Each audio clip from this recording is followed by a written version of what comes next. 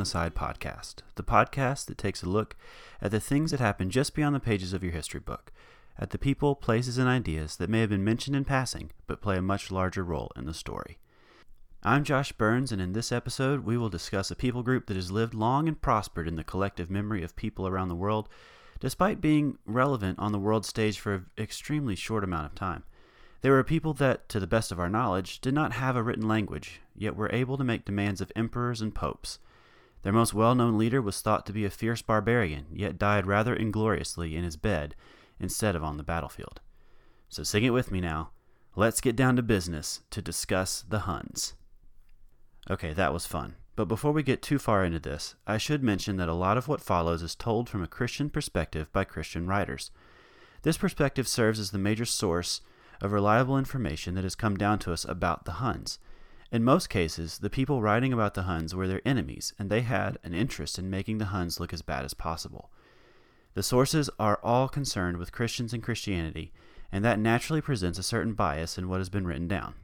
Just thought I'd mention that at the outset. We'll start by taking a look at the movie that introduced the Huns to most people my age, and still serves as an excellent movie even today. I am, of course, talking about the Disney animated classic Mulan. Released in June 1998, Mulan, for those of you who've been living under a rock for the last 21 years, tells the story of a brave girl who takes her father's place in the Chinese army in order to fight against Shan Yu and the invading Hun army. Now let me start out by saying that I absolutely love this movie, and it is in my top 5 Disney movies of all time list, right up there with Emperor's New Groove, Hercules, Beauty and the Beast, and The Great Mouse Detective. This is one of the few Disney live-action remakes that I'm actually really looking forward to. The songs Be a Man and Reflection are awesome songs that I will always sing along with. But despite Donny Osmond singing the famous line, "Let's get down to business to defeat the Huns," and telling us all of the qualities that constitute a man, the movie kind of got it a little wrong. The Huns probably shouldn't have been there in the movie. Now before you hit me and my cow with some dishonor, let me explain. The Battle of Hua Mulan is a poem that tells the story of Hua Mulan and serves as the foundation of the Disney movie that is built on.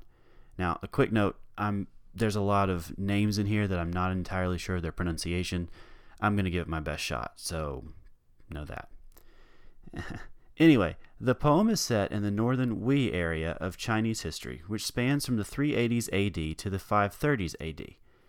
We know that the people we know of as Huns were hanging out in Eastern Europe around 370 AD. That's when the first reliable Roman sources start to mention them as a people group anyway. Now I say Roman sources because, remember, the Huns didn't write anything about themselves. Literally everything we know about them is written by someone else. We don't even know if they had a written language in order to write anything down about themselves or anyone else for that matter. So, since the Huns can't be in multiple places across thousands of miles at the same time, and since they didn't leave any written records anywhere, that's a slight issue. Here's another one. While we aren't 100% certain where the word Hun comes from, it could possibly come from the Greek as onoi or the Latin huni. So while it is entirely possible that the Chinese people could have used the same Greek word, I don't think it's very likely. Of course, I could be entirely wrong here. This is one of those slippery topics where scholars don't really know for sure. And if you think the etymology of the word Hun is fun, rhyming, the same uncertainty can be found in the name of their most well-known leader, Attila. It's possible that his name should be pronounced Attila instead of Attila. Now, I'll continue to use Attila just because it's easier to say, and after our Mithridates series, we need some easy-to-pronounce names. Anyway, we have to be swift as the coursing river to cover all the ground we need to cover, without getting bogged down in the history of names, no matter how fun that would be. Fun fact, the name of the big bad guy in Mulan is Shan Yu, which is the word for chief in the language of the Xiongnu people, who we will talk about in just a few minutes. Moving on. So far, we have 2 issues with the Disney portrayal of the Huns in the animated classic Mulan: geography and etymology. So why did the Huns appear in the movie if they might not have actually been there? Well, for one thing, Disney has pretty consistently played fast and loose with historical accuracy in their movies. Just watch Pocahontas and do a smidgen of research and you'll see what I mean. Second, it's super easy to rhyme Huns and sons in the Be a Man song. Let's get down to business to defeat the Huns. Did they send me daughters when I asked for sons? See what I mean? Third, it is possible that the Disney writers went with an idea from a man named Joseph de Guignes. Now, who is this guy? In 1756, Joseph de Guignes published a book which its title in English reads, The General History of the Huns, Turks, and Mongols. In that book, de Guignes hypothesized that the Huns of Europe were the same group as the Xiongnu, a people group who terrorized Han China from the 3rd century BC all the way to the 1st century AD. Now, the main problem with this hypothesis is that de Guignes offers no historical data to back up this claim. Remember, again, the Huns didn't write anything about themselves at all, so there isn't anything written down that details the transformation of a theoretical Xiongnu to Hun going down. Here's one thing that we do know. Ever since de Guignes' work, modern historians seem to have felt compelled to at least mention his hypothesis, just like I've done. But while we don't know for certain, I think it's at least remotely possible that they could possibly be the same. Here's why. There are some similarities with the Xiongnu and the Huns. We know that they both were nomadic people and had similar fighting styles using mounted troops. Both groups also liked all the loot and the shiny things that they could put in their bags of holding. Both the Han Chinese and the Romans sent large amounts of gold and treasure to the Xiongnu and the Huns in order to keep them from attacking. But when they attacked, things got really bad really fast. First, the Xiongnu. Grand historian Sima Qian described the Xiongnu as being like a flock of birds or a sudden wind as they advanced and retreated like a mist with the speed of lightning. They proved so elusive that fighting them was the same as fighting in the Yangtze without a net. Now, the Yangtze River is the 3rd longest river in the world and is the longest in Asia. Fishing in it without a net could be done, in theory, but it would not be easy, and any rumors of Xiongnu discontent were viewed with apprehension in Han China. Finally, the Xiongnu were leaders of a great confederacy of people groups which they used to terrorize the Chinese. The same could be said for the Huns of Eastern Europe. Fast attacks at the head of a large confederacy of allied troops, but similarities do not necessarily mean truth. So for now, let's turn away from what we do not know and focus on what we do know.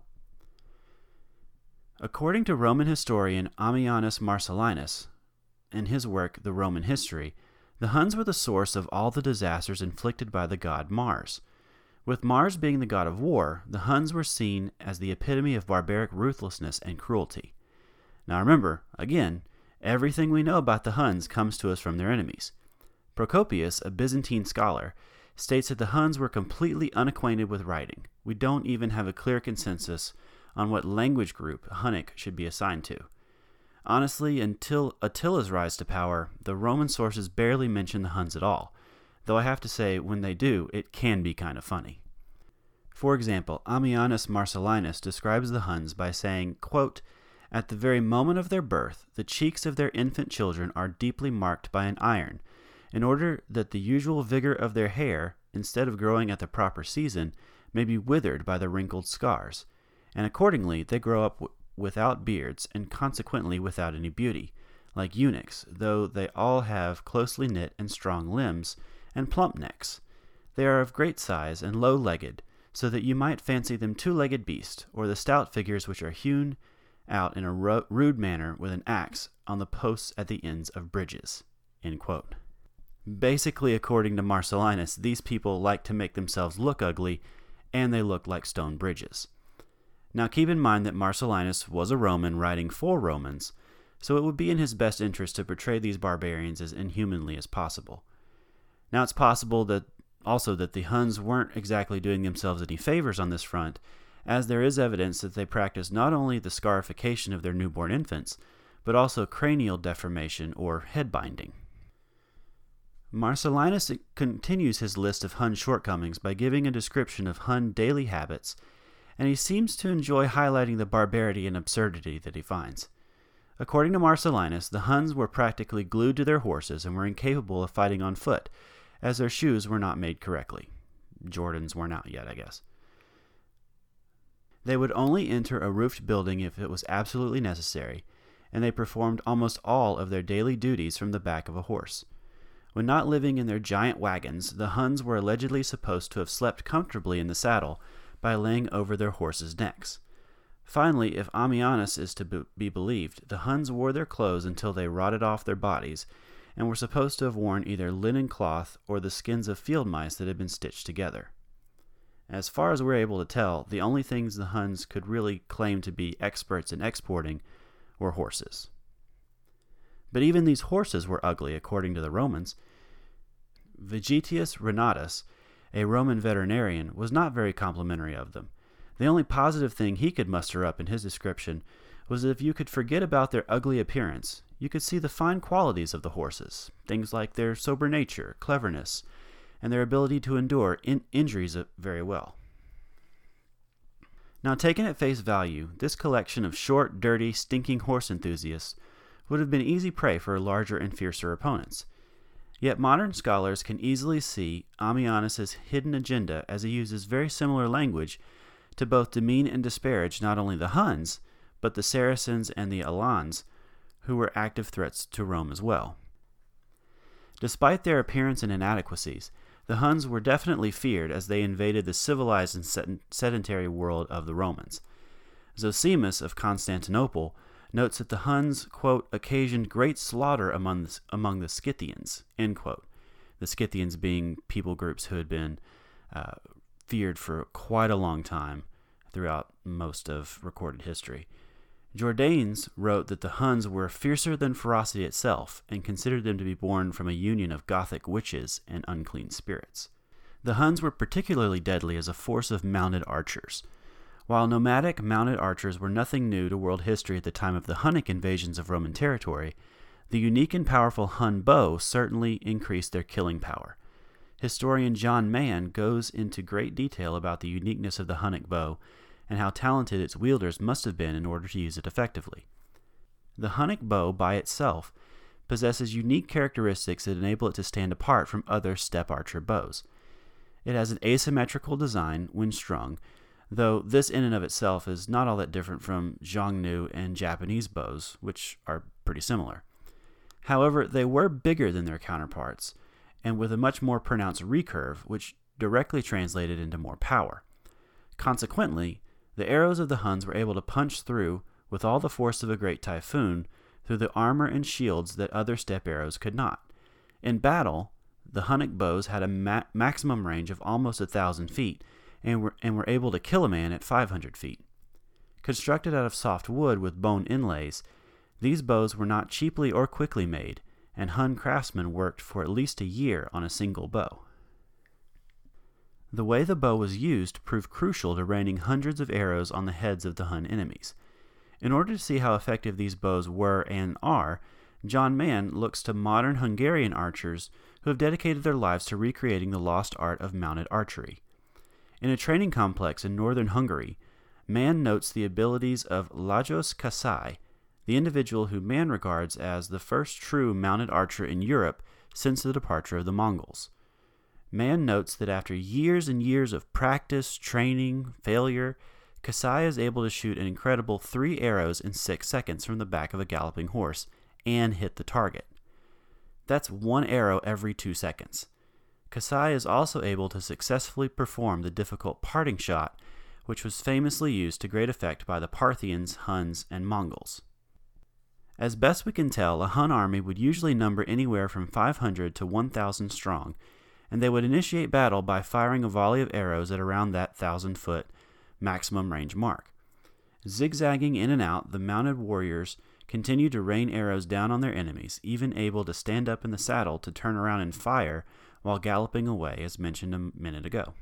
Using modern work in mounted archery as a benchmark, John Mann surmises that the Huns were able to put thousands of arrows in the air in a matter of seconds, a feat that Mann equates to a number of machine guns in mass output.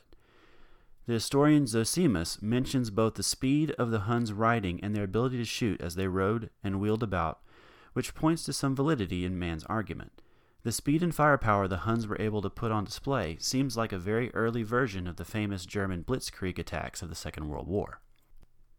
As far as the spiritual side of things go, we know a little bit about the Hunnic religion. Moses Das Karansi described their religion as, quote, satanically deluded tree-worshipping errors, end quote. As could be expected, horses played a central role in their religion. We know that the Huns were supposed to have offered burnt offerings of horses to a deity that one modern historian equates with a Xiongnu god. This gives some more credence to the idea of, at the very least, a loose cross-Asian steppe pantheon, but that's just my guess. We also know that horse skulls were used to ward off evil, and that the Huns consulted with shamans and soothsayers when they made their plans. Lastly, we know that while the Huns themselves were not Christian, they certainly did not seem to persecute Christians whom they had conquered. There seems to have been a level of religious tolerance, where as long as you didn't cause the Hun overlords trouble, you could worship however you wanted. That attitude of tolerance seemed to be a persistent theme. Yes, conquered peoples did become slaves of the Huns and were usually put to work cultivating crops and farming to support the Hun war machine. But it seems like once you were in good with the Huns, as long as you followed orders, you were fine, and in some cases, able to prosper.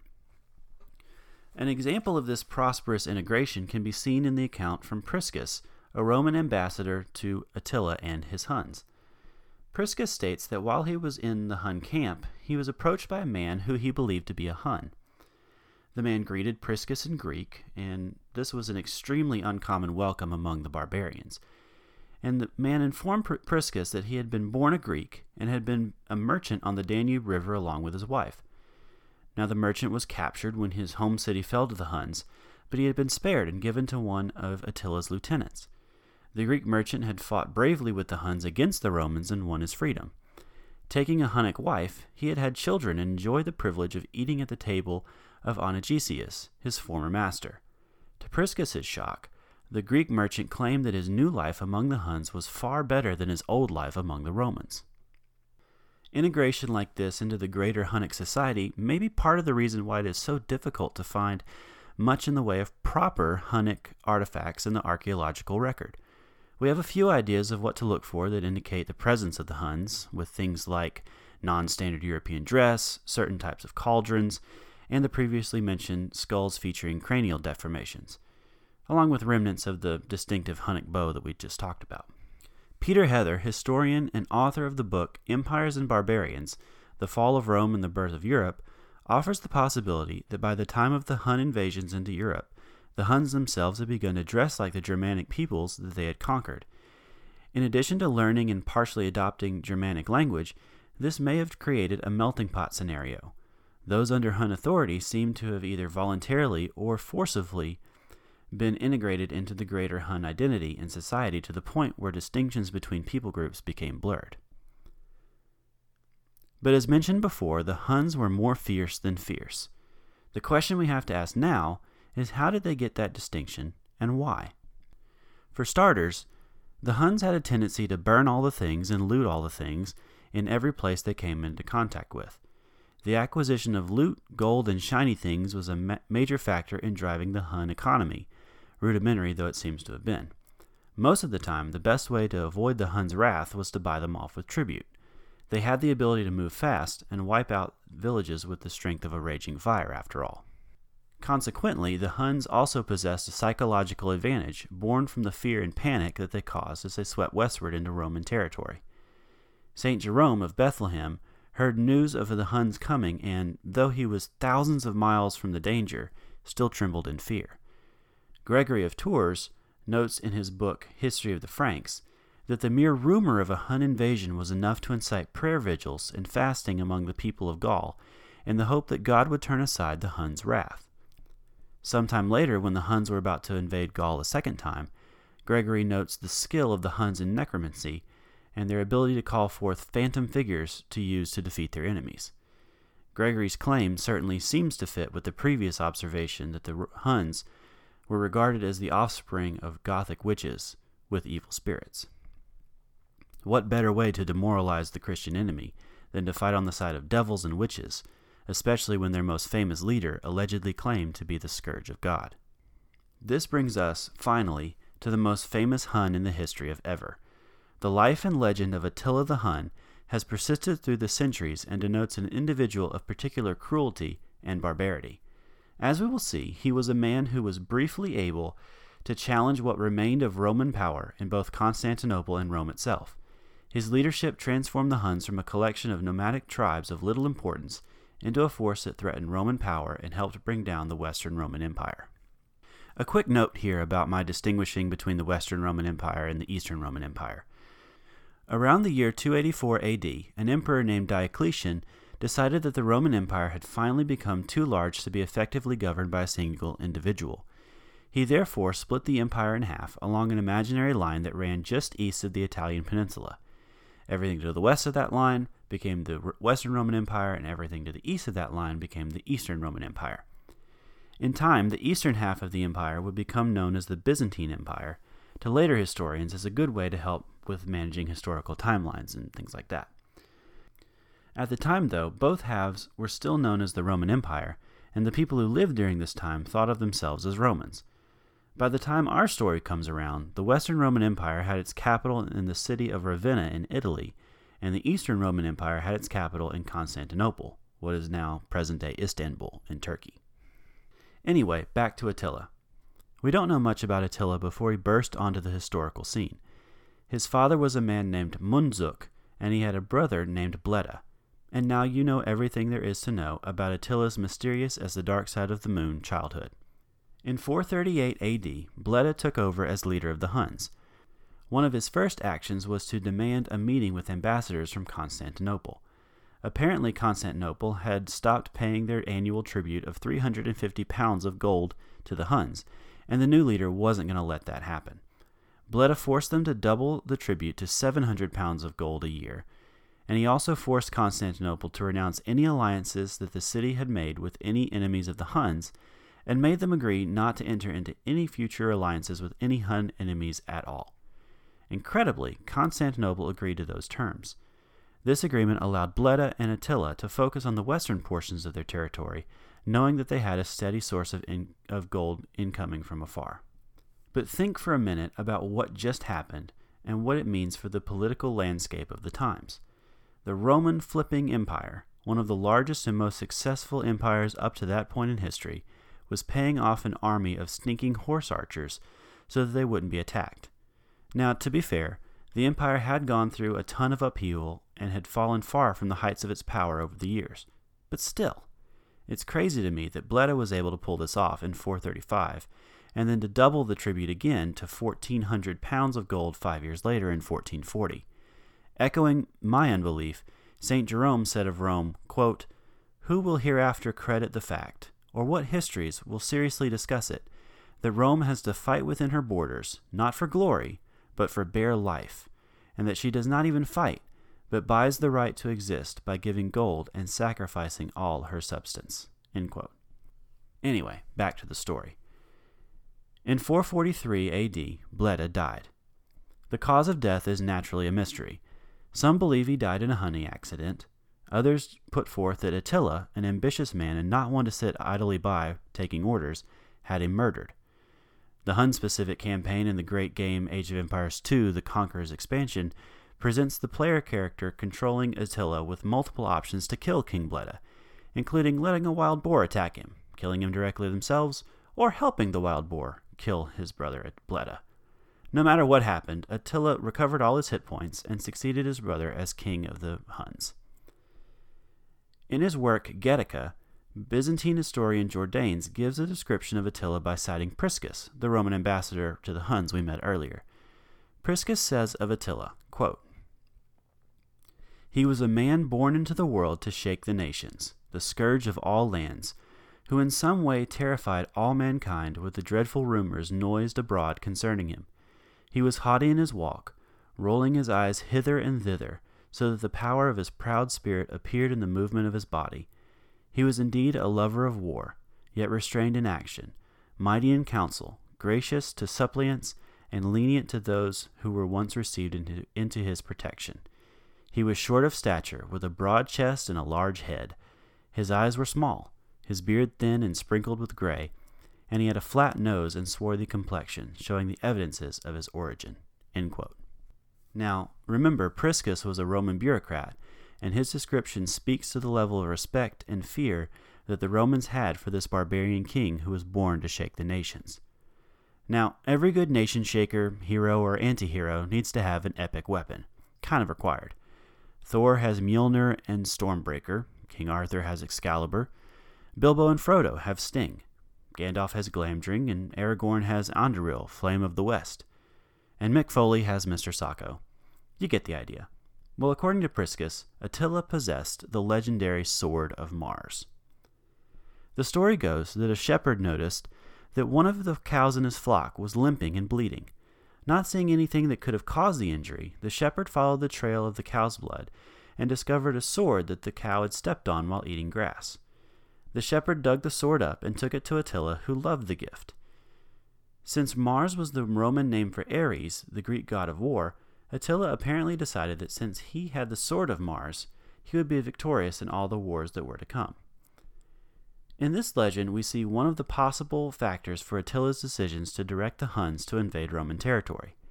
If we believe Priscus, Attila thought that he had been divinely appointed to conquer, possibly even believing to be a god himself.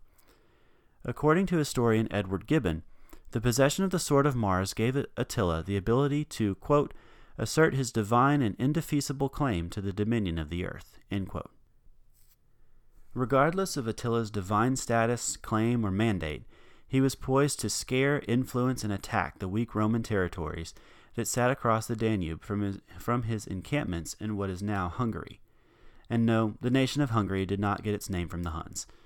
The word Hungary comes to us from the Latin word Hungaria, which refers to a people group called the Magyars, who came centuries after the Huns. It just so happens that the two people groups inhabited the same territory. At the time of our story, the Hun homeland was called Pannonia. Anyway, Roman territory was vulnerable to attack, and more importantly, it possessed gold and lots of it. Ammianus cites the Huns' infinite thirst for gold to be the reason for the Hun advance. Attila's thirst for gold was born not only out of the necessity of paying his constituents to keep them happy, but according to John Mann, was also for the more practical reason of buying food to feed his people, at least in the beginning. Yet while the payments extracted from Rome and Constantinople may have begun as a way to provide for his people, these payments soon came to be seen as the most effective way to forestall further Hunnic attacks, as long as the rest of Attila's demands were met quickly and guilelessly. So we know that Attila needed gold to possibly help feed his people, but what about Attila's own hopes and dreams for them? Why threaten an empire, no matter how weak?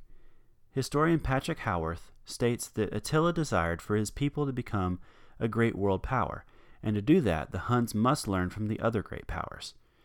Now, Shakespeare said that all the world's a stage and all the men and women merely players, and you get the sense that Attila was trying to prove to the world that the Huns deserved a place on that world stage, and he would do whatever he could in order to earn that place before his exit. So in 447 AD, Attila marched on Constantinople. He bypassed the fortified areas and began laying waste to the countryside, destroying large numbers of cities in the process. Callinicus, an ecclesiastical chronicler, described the procession by stating, quote, the barbarian nation of the Huns, which was in Thrace, became so great that more than 100 cities were captured. There were so many murders and bloodlettings that the dead could not be numbered. Aye, for they took captive the churches and monasteries, and slew monks and maidens in great quantities. End quote. Now in January of 447, an earthquake and subsequent flooding had destroyed large parts of the city of Constantinople. More than 50 defensive towers were destroyed, along with several sections of the city's walls. In some areas, those walls were almost 40 feet thick, and were the only thing standing between the city itself and invading armies like the one Attila was coming to town with. Naturally, panic erupted because, Attila, but in 2 months the walls were repaired. Had the Huns used their traditional blitzkrieg-like attacks, it is possible that the city would have fallen and history would have been rewritten. But instead, for some reason, Attila's army took its time, plundering and burning the countryside, and the city was able to recover. Instead of letting Attila attack the city, Constantinople sent out an army to engage the Huns some distance from the city in Thrace. Unfortunately for the Romans, the Huns were able to win. In the end, Attila did not end up attacking Constantinople, possibly because he did not have the siege equipment necessary to crack the defenses. Again, the walls were 40 feet thick in some places. But a more likely reason for not attacking could be from disease amongst his troops, malaria and dysentery in particular, just like good old Oregon Trail. Instead of attacking, Attila simply increased his demands and withdrew from the city. Now, at this point in the story, Attila had executed successful campaigns into Greece and had cowed the great city of Constantinople. After all of this, he may have been content to control the majority of the territory on his side, the eastern side of the Danube, with only occasional visits to Roman territory. Just for the occasional raiding and pillaging just to get it out of his system. But all those plans were changed, however, with the intervention of Honoria, the older sister of Emperor Valentinian III of the Western Roman Empire. In childhood, Honoria had been raised in privilege and had aspirations to rule in her own right. Now, thanks to her brother Valentinian's children, she was thwarted in her attempts to gain power legitimately through the royal succession. She isn't mentioned much in the historical record, which seems to be a recurring theme in this episode, but we do know that she wanted to rule. After a scandalous affair with her attendant, a man named Eugenius, she tried to get her boyfriend crowned emperor. Her brother, Emperor Valentinian III, discovered this plot, had Eugenius executed, and tried to force his brother to marry a rich Roman consul named Bassus Herculanus. Upset over this perceived indignity of being forced to marry, Honoria fumed. But then she got an idea. An awful idea. Honoria got a wonderful, awful idea. In her desperation, Honoria turned to Attila the Hun of all people and changed the course of history. In the spring of 450, Honoria sent a letter to Attila offering herself in marriage to the Hunnic king. She would become one of Attila's wives and would, therefore, at least potentially, be Queen of Gaul, which Attila had shown signs of wanting to wreak havoc in. Sending a ring as a sign of her sincerity, she begged Attila to come quickly and rescue her from her hateful marriage. Once news of this foolish act broke, it caused a great scandal among the upper echelons of Roman society. Having just placated Attila after a failed Byzantine assassination plot, Theodosius, the emperor in Constantinople, understandably did not want to rouse Attila's wrath even further, and advised his co-ruler in Rome, Valentinian, Honoria's brother, to simply give Honoria what she wanted and hand her over. Valentinian instead refused and sent Honoria to their mother, Gaia Placidia, in Rome. Shortly thereafter, Placidia died, and Honoria herself faded from history, but the consequences of her actions did not. If Honoria actually intended to go through with the marriage to the Hunnic king or not, Attila certainly interpreted her letter that way. He accepted her story and claimed half of the Western Roman Empire as his dowry. Western Roman Emperor Valentinian, whose territory his sister had just given away, made panicked efforts to deny the legitimacy of the marriage offer. These were rejected by Attila, who stated that he was on his way to claim what was rightfully his. Honoria, he claimed, was his by rights. Everything she possessed belonged to him, as it had been given to her by her father, and denied to her by her brother's greed. So confident in his power and ability to cow the Romans, Attila is reported to have instructed his ambassadors in Ravenna and Constantinople to say, "Attila, my lord and thy lord, commands thee to provide a place for his immediate reception." Once again, Attila presumed to order emperors to do his bidding. When the inevitable refusal came, he marched on Gaul. Now, while all this was going on, Emperor Theodosius in Constantinople decided to take a ride on his horse in July of 450. While on this ride, the emperor fell from his horse and died from a broken neck. He was succeeded as emperor of the Eastern Roman Empire by a man named Marcian. Now, we'll circle back to Marcian in our next episode, but the big point to know here is that with Theodosius dead, the Eastern Roman Empire now had a leader who refused to continue the tribute payments of his predecessor. Where Theodosius had been reduced to ask for the clemency of Attila, who had imposed humiliating conditions of peace, Marcian, the new emperor, would have none of that. Emperor Marcian, upon hearing demands for payment from Hunnic ambassadors, bluntly told them that his gold was for his friends, while his iron was for his enemies. This reply, coming while Attila was in the process of gathering a massive army with which to attack the Visigoths in Gaul, could not have looked wise to the people of the time. Fortunately for Emperor Marcian, in the moment, Attila had Honoria's offer to consider and accept. In 451, Attila and his army crossed the Danube River and invaded Gaul. Some accounts put his army to be 500,000 strong, but as we saw in our Mithridates series, the numbers of armies tended to get massively inflated. In any event, the Huns were able to sweep virtually unopposed through what is now France and Germany, burning and pillaging and spreading fear and terror at the mention of their name. On April 7th, 451, Attila laid siege to the city of Metz, one of the oldest and most important cities in the frontier of the Western Roman Empire. The city was a vital military base, a center of ecclesiastical importance, and one of the best wine exporters of the time.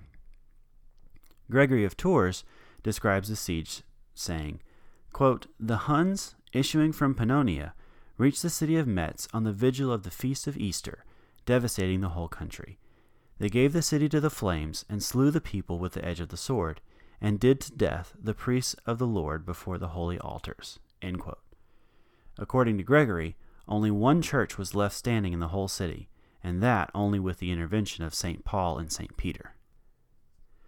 The interesting thing here, aside from the destruction of the entire city, of course, was how the church leaders wrote about the situation and dealt with the outcome here at Metz and later in other cities. It seems that the church leaders concluded that the barbaric, wanton destruction was a result of the sins of the people. Where there was sin, the Huns destroyed, and where there was repentance, the Huns did not destroy. This religious association with sin and destruction was repeated over and over again, and at times even saw the direct intervention of the saints, as we saw with that one church in Metz. Bishop Servais of Tongres began praying and fasting when he heard that the Huns were invading Gaul/France. According to Gregory of Tours, he, quote, "begged God in his mercy not to allow this incredible people, who were altogether unworthy of the Lord, to enter Gaul." End quote. Servais was told that because of the sins of the people, it had been decided that the Huns would not only enter Gaul, but would devastate it in the manner of a great hurricane. And devastate it they did. Tongres fell quickly, and Attila was able to turn his attention to a less important city, Paris. But it was here that something different happened. Living in the city was a girl named Genevieve. She had become known in Paris for her great acts of charity and for her visions of angels and other saintly figures.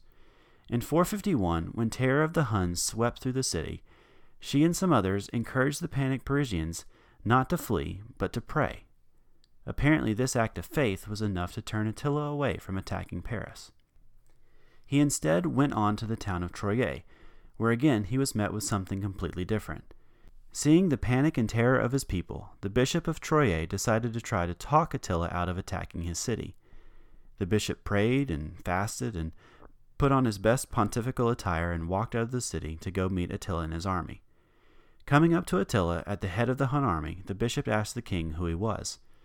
Attila gave himself his most famous nickname by replying, "Ego sum Attila, flagellum Dei," or, "I am Attila, the scourge of God."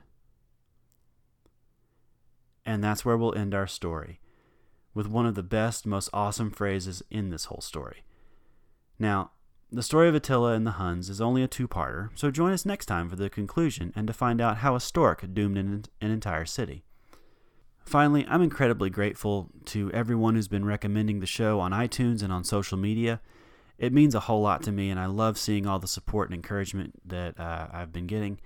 Keep the reviews coming and keep recommending the show to coworkers, shopkeepers, veterinarians, and librarians, and basically anybody and everybody.